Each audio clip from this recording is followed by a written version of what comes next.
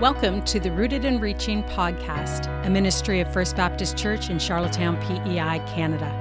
At First Baptist Church, our vision is to be people deeply rooted in the amazing gospel of Jesus Christ, who then reach out into our neighborhood, city, and the world as we live and share the good news.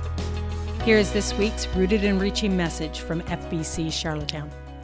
So as I said during Host Moment, we are continuing in this series. This is part 2 of 40 days of renewal. And in this series, and it's going to run us right up to Easter, of course, the season of Lent, we're on this epic journey. We're talking about this epic journey of faith that God has placed each and every person on. Specifically, throughout these weeks, we're going to be talking about some things, baggage, if you will, that need to be left behind, left at the foot of the cross, journeyed away from. These are things that prevent our discipleship. But we also want to talk about some of those spirit-led goals and disciplines that we ought to be moving towards in the Spirit of God and ultimately adopting as we're being renewed, as we're being reshaped through the work of the Holy Spirit within us. Lent is this epic, larger-than-life journey all the way to the cross. And this series is focusing on the important aspects of that journey. This week, I want us to look together at the New Testament book of Philippians. We're going to be in chapter 3 of Philippians. This is a letter that's authored by the Apostle Paul. He's addressing believers in the Roman colony of Philippi. Now, the main reason that he's writing is that this is a thank you note. He's mainly writing to thank them for the gift that they sent to him when they learned that he'd been imprisoned. But, he's already writing, so might as well just include a couple of other things while we're going here. And these couple of other things that Paul wants to include things like a call to unity, a call to humility, and not just a call to those things, but a call to model those things. To be examples of unity and humility, regardless of the difficult circumstances that they've faced. Maybe they are facing them now, maybe they have faced them in the past, or no doubt, as humans, will face them at some point. So Paul is, in this way, he's urging the church to just stay the course of faith. Just keep running, just keep going. Carry if we go back to last week, your figurative cross, journey toward the reward that is waiting for you. And as you do make that journey, don't get sidetracked by the things around you that may be plaguing you or distracting you. Don't look back. And where we pick up the text is in chapter 3 of Philippians, verse 12. And Paul is actually, as he does quite often, uses his own story, his own journey as an example of what he wants to say to the church, how he wants them to stay the course on their journey of faith. He couches his plea to them within the context of a foot race. A foot race. And after explaining how he has contended for the gospel in earlier chapters here against opposition within the Christian community, how he was able to get through that, but not only that, much more, because he knew all along what it was he was journeying towards. He writes this, picking up at verse 12.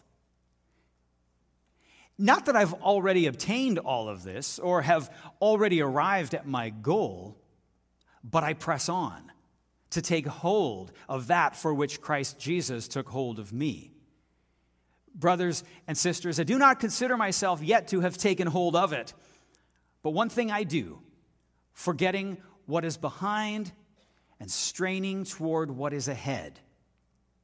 I press on toward the goal to win the prize for which God has called me heavenward in Christ Jesus.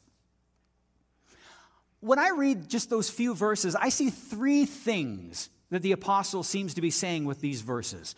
One, he's defining the goal of his life. It's the same goal for every follower of Christ. Second, Paul, in just these few words, is making it clear, I'm not there yet. There is a goal, but I haven't reached it yet. I'm not at the finish line yet. But with his third point, he expresses his chief concern that he wants to arrive at that goal. And so in the meantime, until then, he's just going to focus on things that move him forward in his faith journey, in pursuit of that ultimate goal.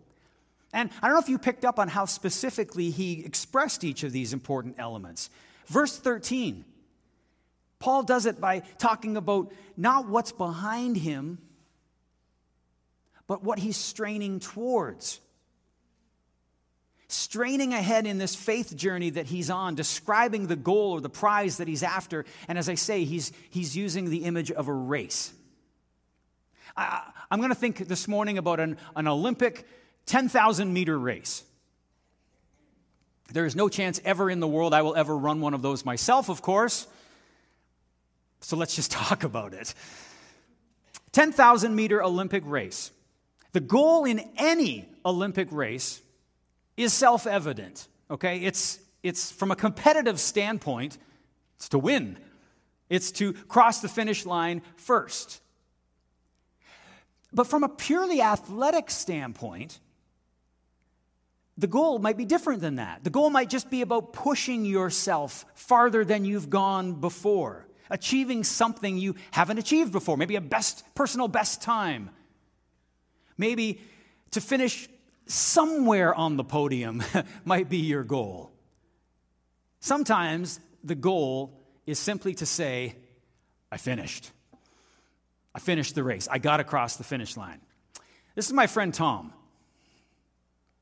Tom was in my youth group at the first church where I ever pastored. We've remained close ever since. Tom just became a dad a couple of weeks ago. In this pic, he and I have just finished running a 5K race. I won't say we ran it together. Tom is younger than I am. Tom definitely finished well ahead of me in the pack. I was nowhere near the front of the pack. In fact, by the time I finished the race, the one who had won the race, they were in their car and had driven halfway home before Dean came across the finish line going, I did it. I finished. But that was the goal. That was the point. I finished. I finished the race. The 10,000-meter Olympic race, in that race, each runner has their own lane. Okay? Let's think back to sort of the track. I'm going to come back to this thought in a moment. But with each lap in that lane, the runners are straining ahead, having left the starting blocks way behind them, running with all that they have, continually moving forward in their lane toward the finish line. But there's never going to be a finish line if they refuse to run. If they just continue to stand in the blocks back at the beginning. There's no finish line with that. There's no finish line if you just sort of go like, yeah, okay, well, I'm just going to walk this.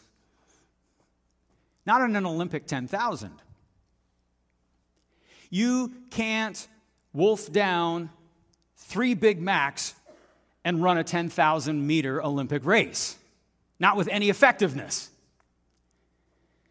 You can't run that race looking around, trying to find mom and dad up in the stands while you're running. You're not going to finish.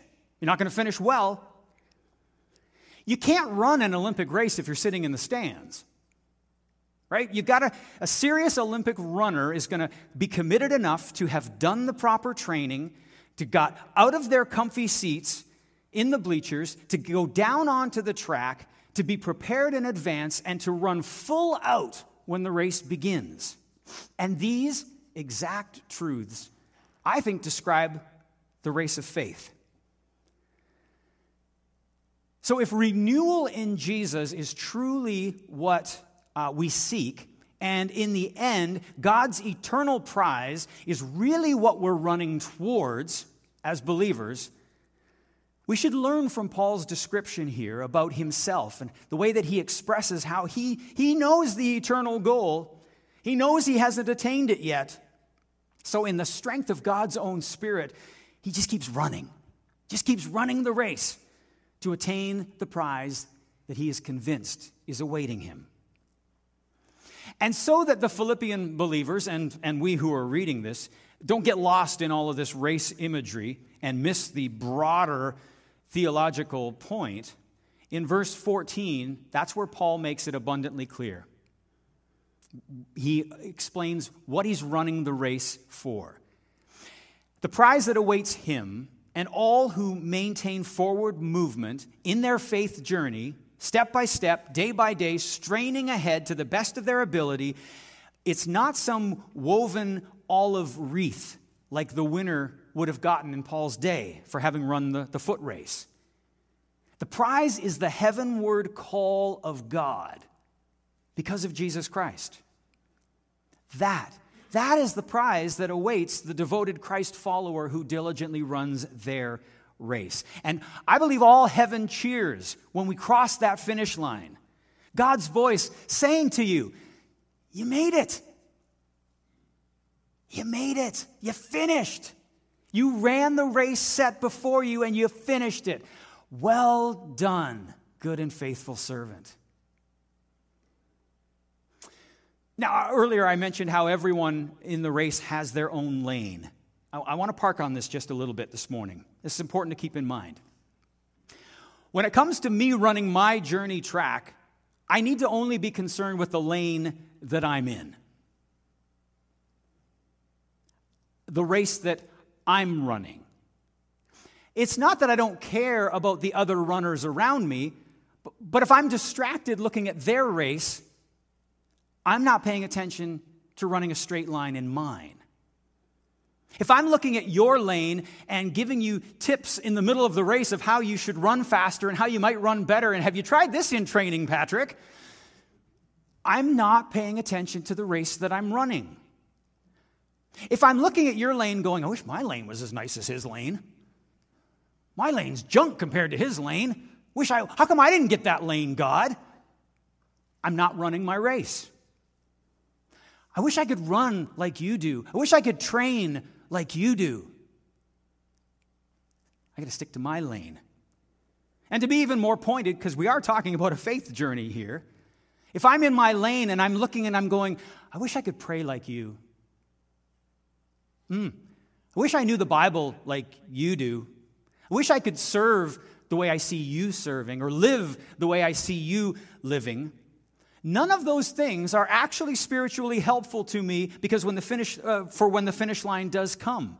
Because God is not going to say, so how'd it go in the other lane? Right? He's going to ask, how did it go in your lane? I'm going to judge you on what you did in your lane, and they will be judged on what happens in their lane.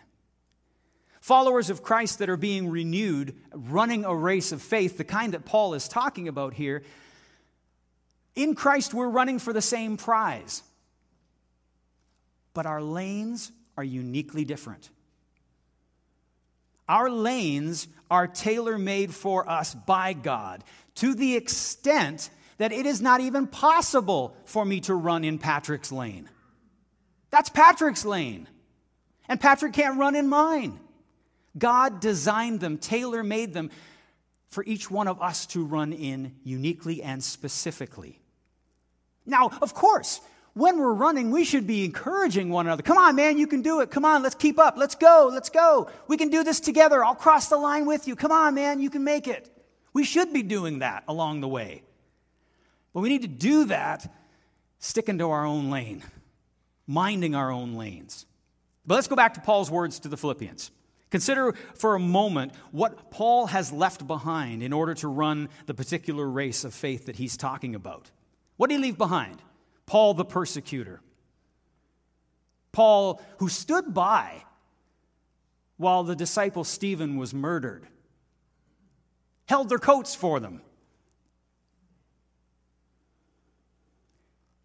Paul the religious legalist who studied under renowned teachers, legalist nonetheless. Paul the socially well-connected. Paul the proud. Paul the arrogant.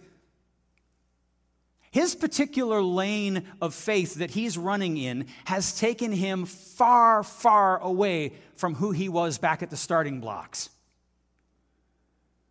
And as the race is coming to nearing its conclusion for him, he is a much different runner than he was at the beginning. As the race went on, he was renewed, transformed. He became Paul the humbled, Paul the afflicted, Paul the beaten, Paul the imprisoned, the lashed, the whipped, the chained, the ignored. And evidently, at this stage of his race, Paul seems like he could not be happier about it. He's confident in the prize that's awaiting him as a result. And I find it so moving. When we look into the Gospels, we know what the Lord Jesus strained towards on his journey: the cross.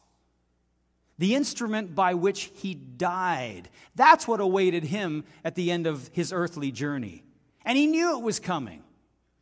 And he kept moving forward. He kept running the race for which God had called him. In this letter to the Philippians, and we've just read a few verses, Paul talks about what he's straining towards, despite the hardships that he's faced along the way. And so what about us? What about you and me? In light of Paul's example, in light of Christ's sacrifice, what are each of us honestly, earnestly straining towards? And just as important to consider, what must we decidedly leave behind us in the process? Last Sunday, if you were here, you may recall I made some mention of the baggage some of us may need to leave behind to truly adopt this new way in Christ and to each run our own race of faith. You might recall I asked if there might be a habit in your life that's counterproductive to being shaped in the way of Jesus. Maybe you have an anger problem or a jealousy issue, for example. Maybe it's a way of thinking, about yourself or about others. Maybe you need to stop carrying around that way of thinking in order to run your race. I've numerous times encountered people who they just simply feel unusable by God.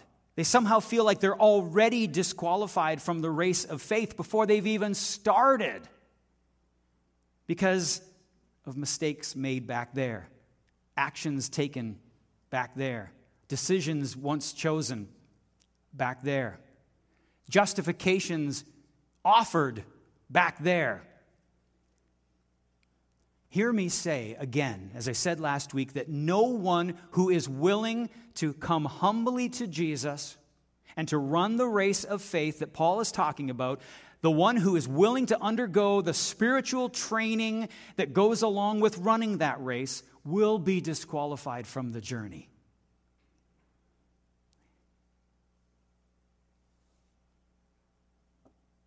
As I said somewhat yesterday morning when we gathered, if the requirement to run the race was that all of the runners had to first be sin-free and totally have their life in order, that would be a 100% empty running track.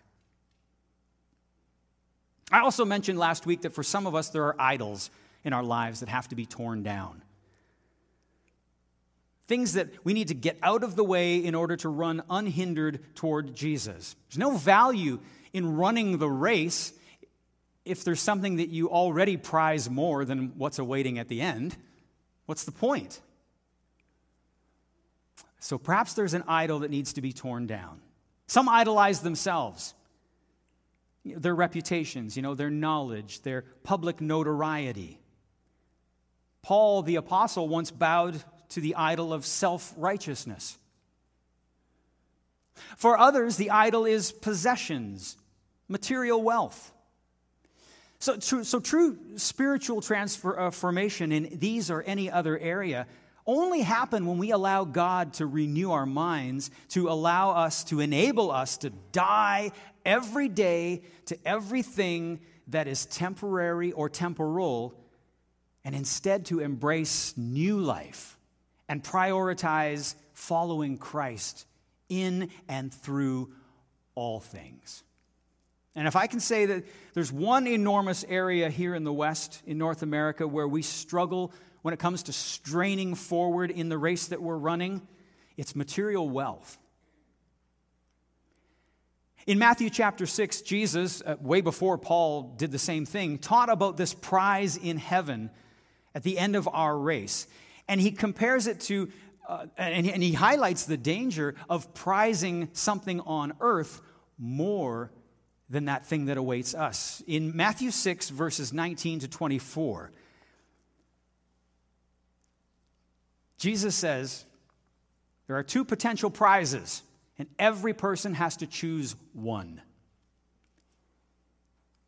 Matthew 6, 19 to 24.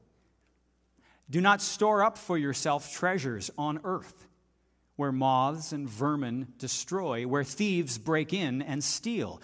But store up for yourselves treasures in heaven, where moths and vermin do not destroy, and where thieves do not break in and steal. For where your treasure is, there your heart will be also. The eye is the lamp of the body. If your eyes are healthy, your whole body will be full of light. If your eyes are unhealthy, your whole body will be full of darkness. If then the light within you is darkness, how great is that darkness? No one can serve two masters. Either you'll hate the one and love the other, or you'll be devoted to the one and despise the other. You cannot serve both God and money. Where your treasure is, there your heart will be also. Sadly, when we bind our hopes and our goals to earthly temporary things, we're actually binding our own hearts to those same temporary things. If the most that I can hope for to be gained ever can be found in this life on earth, what would ever attract me to an eternal life somewhere else? If I'm wholly satisfied right where I am, why would I care? If I can really live my best life now, like that garbage self-help book says, why would I need to await eternal life? Like, I'm really happy with my life right now, church. Like, I really am happy with my life right now. But as a Christian, this is nowhere near my best life. My best life is waiting. Further to that, what does Jesus say here about what will happen to the treasures that I store up and I prize during my time on earth? What's going to happen to my home? What's going to happen to my car? My sad, sad, sad motorcycle?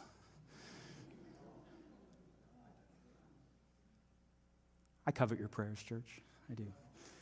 My legacy, my reputation. What's going to happen to all of that? What's going to happen, to all those little brass plaques with my name inscribed on them because I did cool stuff?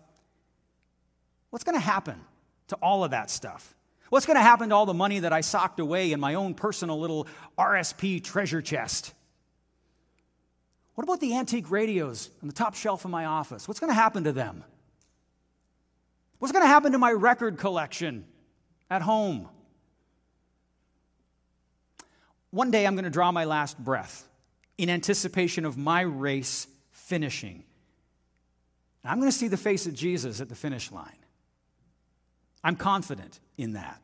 And so what happens to everything I stored up on earth when that happens? As I read these verses from Jesus, moth and rust and Value Village are going to get all my stuff. And then what? If that's where all my hope was, then what? If material wealth was my master in life, or if, Jesus warns, if I somehow fooled myself into thinking that I could be satisfied by both material wealth and God in equal measure, I'm in trouble in that moment. Because Jesus says it can't be done. God and wealth cannot both be the prize for which we run our race. And, it's only in North America could the evangelical church be convinced that material prosperity is what God wants for us. Considering what Jesus just said in Matthew 6. Try and sell right now the prosperity gospel in the Ukraine. Or somewhere else where people are living hand to mouth. Tell them that it's only when you have lots of stuff that God really loves you and blesses you. Try and sell that there. Tell them they're living their best life now. Personally, let me just add and answer the question about my stuff.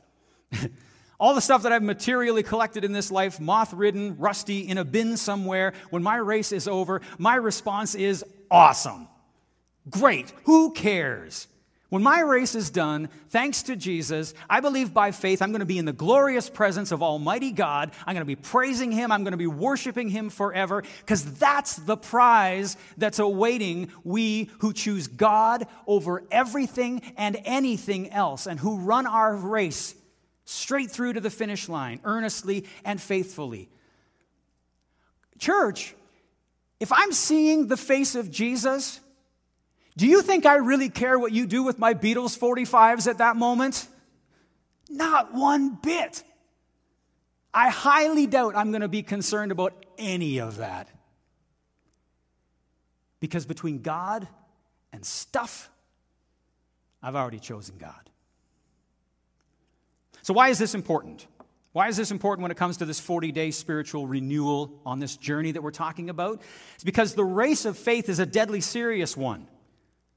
Jesus has already declared it to be the equivalent of taking up your cross daily and carrying it wherever you go. Our respective races in our respective lanes have eternal consequences, which means I got to be serious about my training as a disciple, and I got to be serious about my willingness and regard to become more like Jesus along the race route. Number two, it's important because it's a marathon. It's not a sprint. Discipleship is a journey of renewal that changes us from who we are at the start of the race into something new by the end of the race, all because of Jesus. Step by step, lap by lap, we move toward that prize, and at the same time, we move away from anything that hinders our spiritual renewal process. Number three, it's trading darkness for light. The light of Christ shines brighter and brighter from within us as we unload our individual baggage at the foot of the cross. Anything that serves to weigh us down and hold us back in our journey is baggage we need to drop at the foot of the cross and, this is important, not pick back up again. Finally, there's only one prize that we can run towards. We can, of course, choose to pursue material wealth and earthly honors and all of that for all that Jesus says that's going to amount to. Or we can choose to pursue the will of God and the everlasting prize that's promised us by God. We can't serve both, and we can't prize both. Every single one of us has to pick one or the other as the prize we're running towards. As the worship team comes back forward, let me say this. Today, if you aren't yet in the race, I invite you this morning to start. Start by praying, asking Jesus to be your Savior, to be your Lord, to permit the rest of this church to cheer you on and to run alongside you as you eventually cross that finish line of faith. If you feel like, well, I'm running the race, I just don't think I'm covering the sort of spiritual ground I want to, maybe consider looking closely at our journey track here at FBC. See how you might pick up the pace of the spiritual renewal that Christ wants for your life. Finally, if you've been running the race, if you realize the ground that you've covered, if you've kept the prize that God has promised front of mind, good on you. But keep running. Keep going. You're not done yet. If you're sitting here hearing this talking head, still going. You're not done yet. You're not done being renewed by Jesus yet. And through the power of the Holy Spirit, you can make it to the finish line, spiritually strong and joyful. And when it comes to your race, when it comes to my race, know that Jesus believes in us. Even now, He's advocating for us. He's promised to make a place for us that we'll arrive at one day when we have finished the race and entered into eternal life.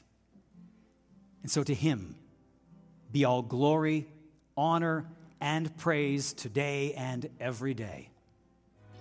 Amen. You've been listening to the Rooted and Reaching podcast, a weekly ministry of First Baptist Church in Charlottetown, PEI, Canada. Our theme music is inspired by Ben Sound. For more information or to support the ministries of FBC Charlottetown, please visit our website, myfbc.ca today. If you found the content of today's podcast encouraging, please be sure to subscribe wherever you get your podcast and drop us a comment. In addition, consider sharing today's Rooted and Reaching podcast with at least one other person this week who might be blessed through it or become better biblically rooted through it. Until next time, thank you for listening.